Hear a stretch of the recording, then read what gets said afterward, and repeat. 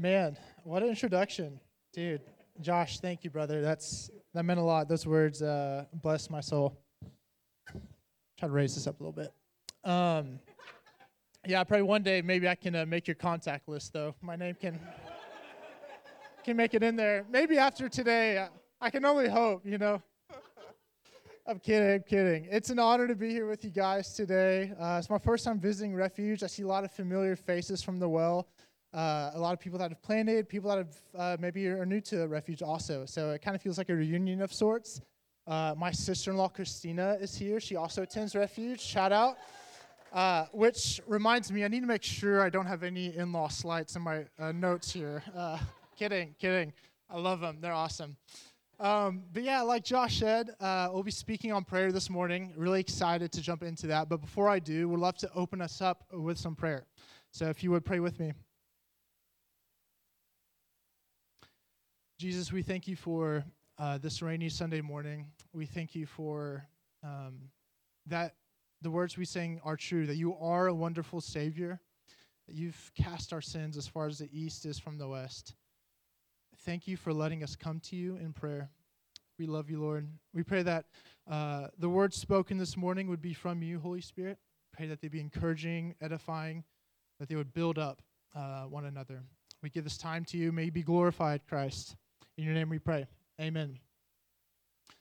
So earlier this week, I was talking with one of my buddies who I'm in ministry with, and just a close brother of mine who we were kind of brainstorming, collaborating on some ministry efforts for the upcoming fall. And something he wanted to do was to initiate some more prayer meetings.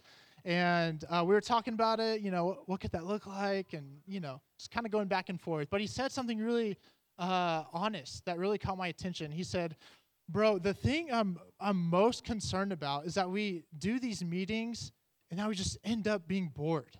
That we have like these hour-long meetings scheduled for prayer and we just don't know what to do with it. I was kind of taken aback, but not because of what he said, but because of how honest he was, right?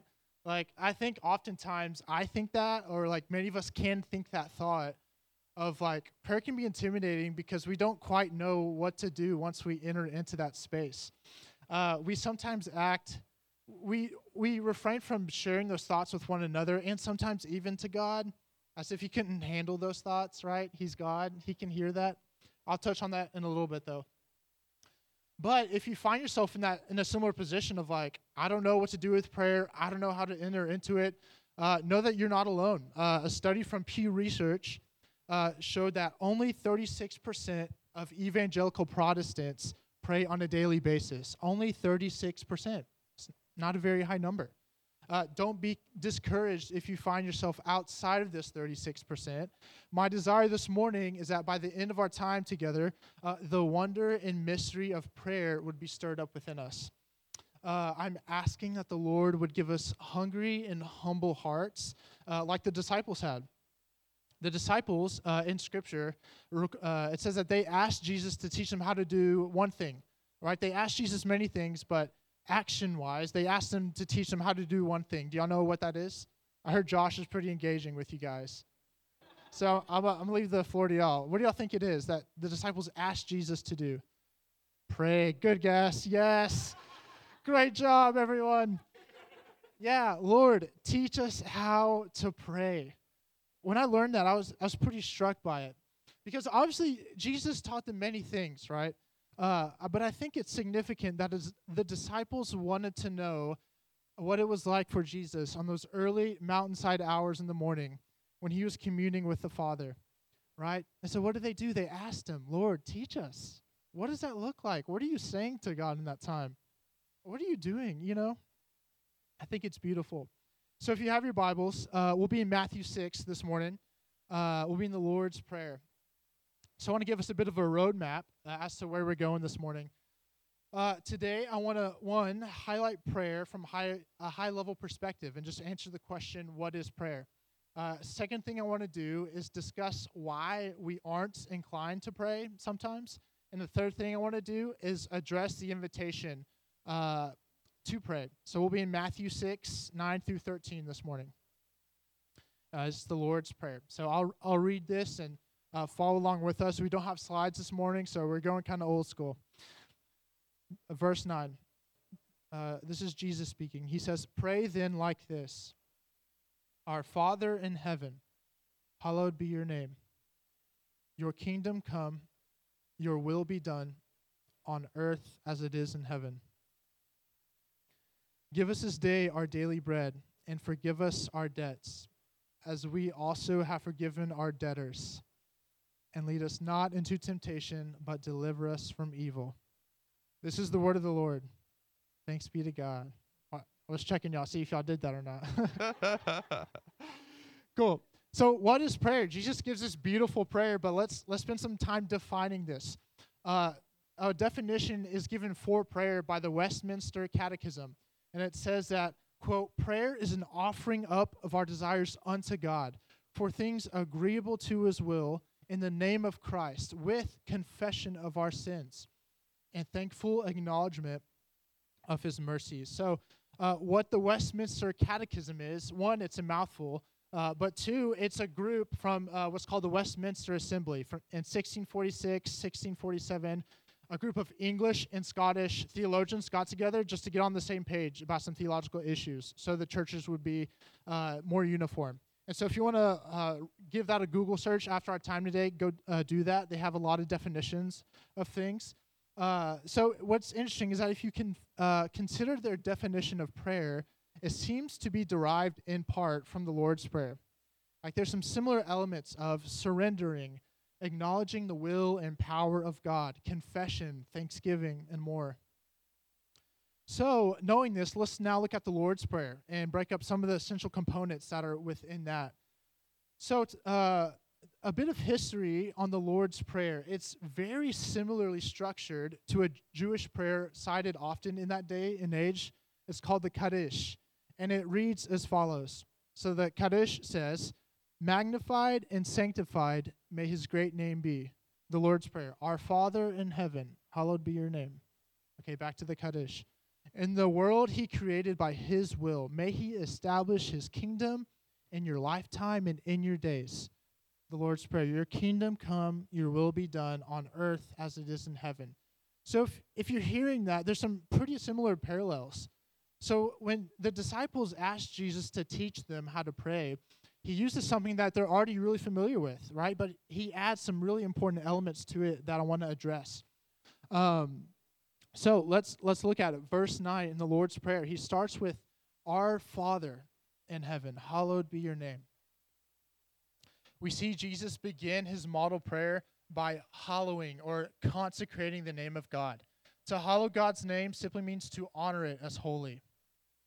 It's a recognition that, God, you're holy, and I'm stepping into this place of prayer. Here I am, and I recognize your holiness. It invokes a holy fear from within us. Recognizing the holiness of God also informs us of the posture that we should enter into prayer with. If prayer is the primary means of communicating with the God of the universe, then we should enter into it with deep reverence, right? To do this, there are even physical postures that we can enter into that represent a spiritual reality. Some examples of this, lying on your face can symbolize a posture of surrender before God. Praying on your knees is often a symbol of confession, right? It's a recognition of our own need.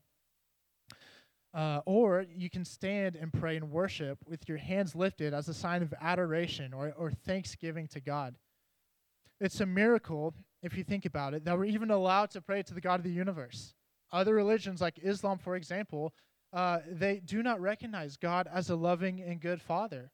Like, they know God, yes, God is merciful. He has the characteristic of being loving and mercy. But to call God your Father, that's audacious. That's almost heretical, right? But to us, that's not the case. Yet, Jesus startles those around him by starting this prayer with, "Our Father in heaven."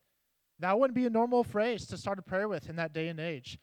Jesus was also entitled to say, "My Father in heaven." And he could have been totally right? Jesus is the Son of God, yet he is intentional with starting it by saying, "Our Father." He's implying some things here.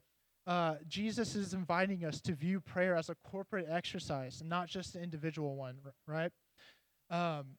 His aim here was that also that we as the saints of God would honor and revere the name of God together in unity. So we see the Lord's Prayer begin with the act of consecration. Let's keep going. Verses 10 and 11 says, "Your kingdom come, your will be done on earth as it is in heaven. Give us this day our daily bread." Next, Jesus makes supplication. A supplication is an earnest and humble request in prayer. A supplication is an earnest and humble request in prayer. If you're taking notes, the first thing we saw was consecration, and the second thing we're looking at now is supplication. Jesus modeled for his disciples to ask the Father to bring the kingdom of God on earth as it is in heaven, which is wild. We're given the opportunity to implore God the Father that earth would look like heaven. Like that, even as I recite that, it even sounds like lofty for me to even think about. Like, who are we to be given that kind of privilege? To be given such a big responsibility requires trust. We can make sense of this empowerment, though, because Jesus recognizes us no longer as servants, but as friends. And friends trust one another, don't they? Not only does Jesus ask for heaven to invade earth, but he also asks for something very simple. Right after, what does he ask for? His daily bread. Yeah, he asks for food. Without losing a breath, Jesus makes a huge ask regarding something that is unseen and then simply asks for something material. Why do we think that is? Why would Jesus model for his disciples something as grandiose as the kingdom of God, then request some bread for today? I think Jesus was illustrating something beautiful about the Father's heart in this moment. We serve a mighty God, the Lord of hosts, the one who has legions of angels at his disposal, but we also serve a very loving, near, and personal God. He doesn't overlook our simple needs, but he knows them because Jesus was like us. He was human. He was hungry. He was tired. So bring your request to God, no matter the size. If it's too big for you to bring, if it's too big for you to do, then bring it. If you think that it's so small that you're not even sure to bring it to God or not, bring it anyway. He wants to hear from you. He loves to hear from you. If we are God's children, there's no invasion of privacy with the Father, right? So a practical way that I've done this is to write down one ask per day in my journal. I typically journal during my times with the Lord, and I would just have a little section at the bottom. I would just write ask, and I would just fill something random. In college, I would do things like, God, would you provide a random meal for today? And I remember one day I did that, and I got fruit snacks with a little Bible verse from an organization that said, you will have every need in Christ Jesus. And I was like, thank you, God. You hear me. Praise God. But I also did it for big things. Like my friends would come to faith. And over the course of time, I did see a friend come to faith. And I got to look back on what I wrote. And I got to write, this prayer was fulfilled on this day. Praise God for that. So keep track of your prayers. By doing so, you keep track of the Lord's faithfulness. To pray in alignment with the will of God, or to even know what the will of God is a difficult thing. How can you know what the will of God is without testing it through prayer? Well, we often can't. Prayer can be and often is a mysterious experience. It can also be somewhat awkward to embrace at times, but it's worth doing. God welcomes these conversations you have with him to discover his will for you and for the world that you live in. If you find yourself not understanding what God's will is for your life in this season right now, and you might be feeling a bit confused about what God is honestly up to, take solace in the fact that although prayer may be mysterious by itself, the character of God is not. So although prayer may be mysterious, we know God's heart. We know his character is not mysterious. We'll circle back to this in a little bit. I want to make a note that it's important that we should include the name of Jesus as we pray, as we make supplication through prayer. Acts 4:12 says, "For there is no other name under heaven given among men by which we must be saved." It's only through Jesus' name that there is salvation. There is power only in Jesus' name and not yours, and not my name either. You and I, we were born in sin. We ain't him, okay? The name of Jesus is powerful, and y'all know this. Y'all know this. My desire for you is that you not only know the power of God, but that you also experience it. Amen? That you not only know the love of Jesus, but you feel his love poured out for you. That you not only know the forgiveness of the cross, but you experience the freedom that this innocence brings to your souls. Praying in Jesus' name can bring about these very things. Praying in the name of Jesus enables the Holy Spirit of God to move in power in our lives. Praying in Jesus' name is a recognition of Jesus' authority. It's a declaration that he is truly Lord of lords and King of kings. It's a profession that he is the only way to the Father, and by doing so, gives us assurance that the Father hears our prayers. It strips us of our self-sufficiency and puts us in a place of dependence upon his grace. This is a difficult but beautiful place to be in, friends. Verse 12 reads, "And forgive us our debts, as we have also forgiven our debtors." Our prayers should also consist of the confession of our sins. So this is the third point: consecration, supplication, and confession. Praying and confession go hand in hand, or at least they should.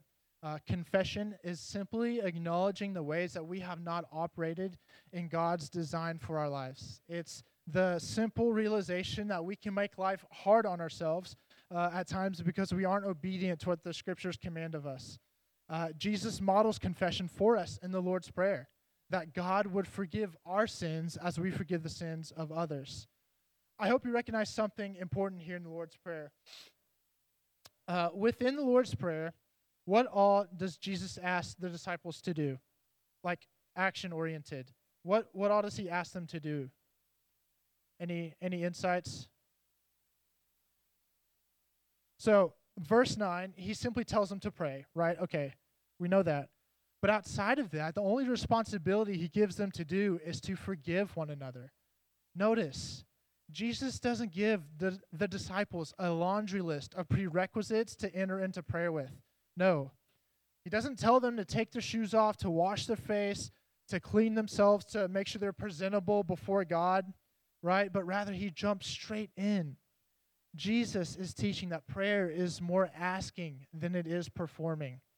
I think we can get that wrong sometimes. Prayer is more asking than it is performing. Confession of sin is an integral part of our salvation and sanctification, right? Confession is highly necessary. We cannot and should not invite the Holy Spirit of God to dwell within us in the midst of deep, unrepentant sin. Yes, we have all sinned and fallen short of the glory of God. I am in that boat. We are all in that. But blatantly disregarding our sin is a disservice to the cross. Attempting to walk with the Holy Spirit in the midst of unrepentant sin will cause our souls to be in turmoil within us. And we'll have difficulty experiencing the abundant life and joy that Jesus purchased for us. That's his desire, that we experience this abundance of life and joy that he has made a way for. What prayer does is that prayer reminds us to love our Savior more than our sin. Prayer reminds us to love our Savior more than our sin. Right? When you think about it, our salvation itself begins with prayer. Prayer is the vehicle through which our depravity is acknowledged under the perfect splendor of King Jesus. Romans 10 lays this out, that whoever would confess with their mouth that Jesus is Lord and believe in your heart that God raised him from the dead, you will be saved. This isn't an ancient tale. This is wisdom for today, friends. If you have not made that profession, I invite you to consider it today. Also, our sanctification requires ongoing confession. The further you are along in your walk with Jesus, this should bring about more confession, not less, right? Resist the temptation of feeling like you have arrived in your walk with the Lord. Satan is crafty. Don't be deceived into thinking that you don't need confession. You do. I do. We all need this. This should be a constant thing in our lives. It's amazing how the confession of our sin can lead to an eternity with Jesus. This is what a thought to dwell on, right? Tyler Staten, who's the pastor of Bridgetown Church in Portland, Oregon, wisely states this about prayer. He notes that prayer begins with need and ends in relationship. Prayer begins with need and ends in relationship. Okay, moving along. Verse 13 says, "And lead us not into temptation, but deliver us from evil." The last observation I want to make about the Lord's Prayer is that our prayers can be petitions for protection. This is the fourth theme we're looking at today, okay? With Christ, we have victory over sin, which means that there isn't a temptation that's too strong for us. There isn't an enticement that can't be overcome. Prayer also delivers us from the schemes of the enemy. Because when we pray in the authority of Jesus' name, the kingdom of darkness is pushed back. Diseases are cured, demons flee, and ultimately God is glorified. That is the end of our prayers, friends. That is that the glory of God would be shown throughout our lives into the community around us here in Austin. That those around us would be curious about who God is because we've seen God show up so often in our lives. That is our aim. As we taste and see the Lord's goodness, or in other words, as we know and experience the goodness of God, we then can create opportunities for others to do the same. We can invite others into that space. So to summarize what we've seen in the Lord's Prayer, we've noted themes of consecration, supplication, confession, and protection. Okay. Obviously, there's more that can be gleaned from the Lord's Prayer, but we'll stick with these for now. Because now I want to talk about the heart and all that is within us and around us that prevent us from engaging in the spiritual practice. How y'all doing? Y'all good? Cool. So, the world we live in is very busy and very fast. We don't have to look very far to find reasons or excuses not to pray, right? To get alone to a quiet place is hard enough for most of us, especially for us parents with toddlers. Amen? Anyone? A couple? Okay, y'all know.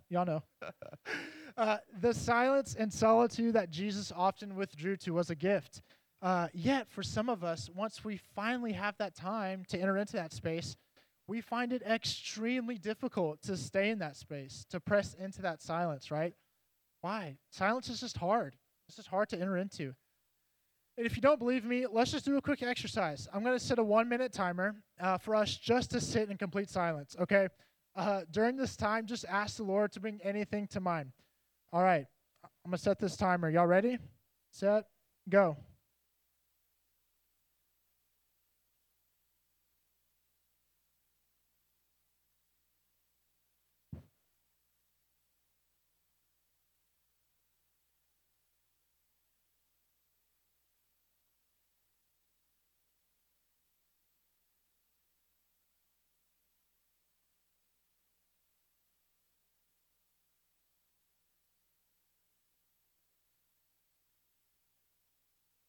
And time. How was that for you guys? Did it feel short? It's only 30 seconds. That's the point. It's hard, right? Like for some of y'all, that might have felt like an eternity. But that's okay. Why do you think that is? Why is silence hard? It's funny, as I did that, I noticed a lot of y'all went straight into prayer and just were like, yes, God, just speak to me right now. And it's like, oh, maybe y'all don't struggle with silence. But we'll touch on it anyway. Why is silence hard for us at times? Well, from a physical perspective, we humans have short attention spans. A study that was done showed that the average human attention span is 8.25 seconds. 8.25. A goldfish, 9 seconds. A goldfish has a longer attention span than we do, on average, right? This isn't everyone. Some of y'all are beasts, can really focus, make eye contact really well. But that was shocking when I read that. Another study showed that human attention spans have decreased 25% from 2000 to 2015. Any guesses as to why that is? Technology, yeah. I see some people scrolling. Yes. 2007, what came out? The iPhone. That's right. Yes. And from there, all the plethora of screens and things and technological advancements that we own. A 25% decrease in that time is massive. But what silence does is that it tends to draw out vulnerability after enough time has passed. Once we force ourselves to be still for long enough, the thoughts of ourselves or about God that we might have been suppressing finally float to the surface of our minds. And what silence does is that it beckons our It beckons our mind to reason with our heart and to make sense of the world around us, to navigate the personal issues we might have, and to always help us see the hidden beauties in life. The book of Psalms is filled with songs and stanza of man doing that very thing. We see David honestly broken and honestly himself before God. We see this in Psalm 22, 1 through 2. I'll just read it for us real quick. It says, my God, why have you forsaken me? Why are you so far from saving me? So far from my cries of anguish. My God, I cry out by day, but you do not answer. By night, but I find no rest. Who in here prays like this? Yeah, I don't. I don't for sure. David knew that he truly wasn't forsaken by God, right? But he had spent enough time with God the Father to know that he can be brutally honest with the thoughts that he might not share in a communal setting. Does that make sense? Like, we don't often give God our deepest thoughts we might have, the ugly thoughts that aren't impressive to those around us. Yet, the Spirit of God saw fit that our understanding of God the Father would include the book of Psalms, prayers of joy, confession, deep lament, all in a single place. God is big enough to handle your worst thoughts and your lowest point. Bring them to Him. He longs to hear from you. Another reason I believe that we don't enter into prayer is because of past disappointments. I think nearly all of us can relate to a moment in time when prayers weren't answered in our lives, when the miraculous breakthrough that we've been pleading for never arrived, and suddenly we find ourselves like David in Psalm 22, asking the Father, God, why? Why have you forsaken me? Friends, silence can be deafening. Earlier, I mentioned that prayer may be mysterious, but the character of God is not. I said this because I believe that unanswered prayers or times of prayer that have seemed fruitless make us question God. They can make us question God's character. Okay, in John 15, 6 through 8, Jesus tells his disciples, if you abide in me, and my words abide in you, ask whatever you wish, and it'll be done for you. Whatever you wish? That's a big statement. Like, surely Jesus wasn't serious, right? Because, Lord, I did ask whatever I wish, and it wasn't done. Like, what then? How do I make sense of this? Friends, I've been in this place.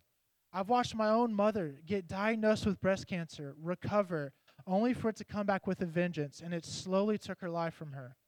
I found myself, like David, in Psalm 22, asking God, why? Where are you? What are you doing right now? However, for us not enter into prayer because something might not happen according to our plan is a profession of fear more than it is of faith. I get it. Prayer is risky. You're putting yourself out there when you pray, but remind yourself who it is that you're praying to. Remind yourself who it is you're approaching. You're approaching the Alpha and the Omega, the Prince of Peace, the I Am. Love himself is the one you're petitioning to. If you find yourself hesitant to step out in prayer, I would encourage 3 things. 1, stop doing it by yourself. Remember, Jesus implored us, our Father in heaven. Start doing it with some friends. Doing it with some people that you do community with, right? If you find yourself hesitant to step out in prayer, I'd also recommend start small with moments of silence. Don't go from 0 minutes a day to try to jump to an hour or 2 hours of silence. That's too big. Do like 2 to 5 minutes and just see. Or even use your commute to work as a moment of silence. God, I just want to be still. The third thing I'd recommend is just be aware of the messages the world is sending you that influence your perspective on prayer, okay? Social media is quick to dismiss prayer as effective, right? Satan has a lot of followers online, but no profile, okay? Be innocent as doves and as wise as serpents. I don't want us to miss on this beautiful invitation to experience God through prayer.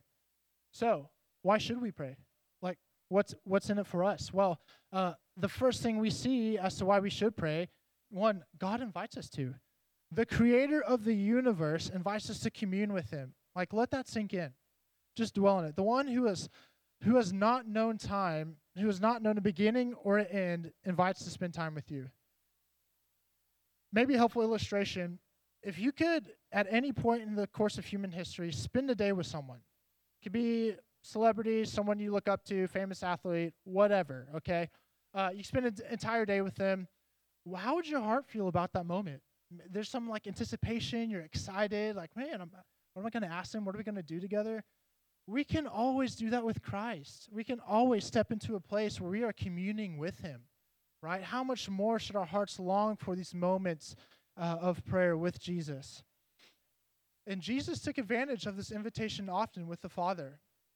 The disciples were keenly aware of Jesus' habit to pray on a regular basis. It was often noted that Jesus was going up to isolated areas to get away from people so that he could spend time with the Father in prayer. In fact, many miracles would happen when Jesus is on his way to be with the Father. An example of this is in Matthew 14, when Jesus fed the 5,000. This occurred because Jesus took a boat to a desolate place, but the crowds heard about it and followed him there. Can you imagine 5,000 people following you to a place, right? Like, to us, that's overwhelming, but to Jesus, that was welcomed. One of the most admirable character traits of Jesus was that he was interruptible. People were never an inconvenience to him. And what's beautiful about this characteristic is that it's also reflected in the Father's heart in prayer. We can approach the throne of grace in our time of need. That means whenever. God doesn't have office hours for prayer. Prayers can be spoken in the early morning hours or can be muttered as we're falling asleep. Which leads me to our second point, is that God delights in our prayers. He's not impatient with us when we pray. If we keep bringing the same thing to him over and over, he's not. He's not like the story of the persistent widow. Our God in heaven is a good judge, one who welcomes our words and our presence in his throne room of grace.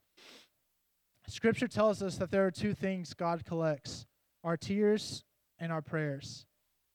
Our prayers, it says in Revelation, are like incense that fill the heavenly places. Isn't that majestic? Like, can you just imagine that? The third thing to consider why we should pray, consider the cost of our prayers. The value of an item is based off the cost paid for it. If your ability to pray was paid for by the blood of Jesus, how invaluable is this gift? Prayer is immeasurable in value because Jesus purchased it with his own life. Not only did Jesus purchase prayer for us, but he continues in prayer for us. Hebrews 7:25 says, consequently, he is able to save the uttermost those who draw near to God through him, since he always lives to make intercession for them. Jesus could be doing anything on the throne right now, yet in this very moment, he is making intercession for you. Let your hearts be moved by that. Take advantage of this. Last thing I want to point, as we begin to close, is that ultimately prayer reminds us who we are. As we spend time communing with the Holy Spirit through prayer, we are giving ourselves an opportunity to re-enter the Garden of Eden, to find ourselves where we once lost ourselves.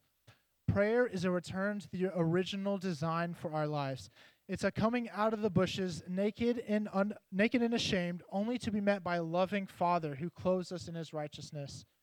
It's a reminder that in the midst of death, disease, addiction, that our home isn't on this earth. Rather, our home and fulfillment is found in the person and work of Jesus. And when we look to Jesus, we see that Jesus himself, he is the very fulfillment of his own prayer that he showed the disciples. Okay, our Father in heaven, hallowed be your name. Jesus' name was mocked as he hung on the cross for us. Instead of having his kingship consecrated, he was desecrated as he was stripped naked, scourged, mocked, and whipped for us because of our sin.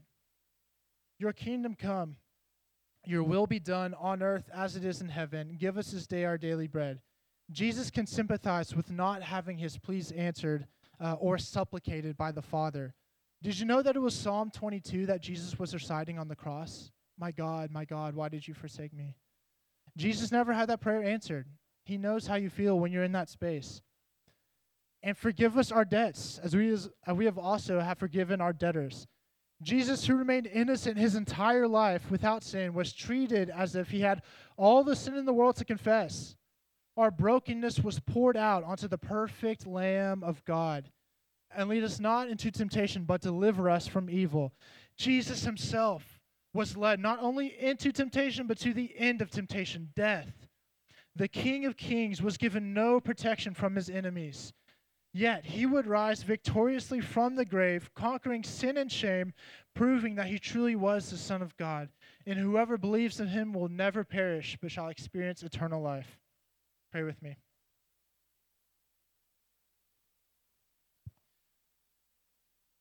Jesus, we love you. You're wonderful. We thank you for this gift of prayer. That as you were crucified on the cross, the curtain of the temple was torn in two, symbolizing that we can now enter into the Holy of Holies. That the presence of God is no longer far from us, but it's near. It's within us. Thank you, God. That is wonderful. Christ, would you stir up an affection of our hearts for you, and may prayer follow in that. May prayer just be an overflow of our love for you, Jesus. Christ, we love you. We just pray blessing over what you're doing here at Refuge, God. We pray this in your name. Amen.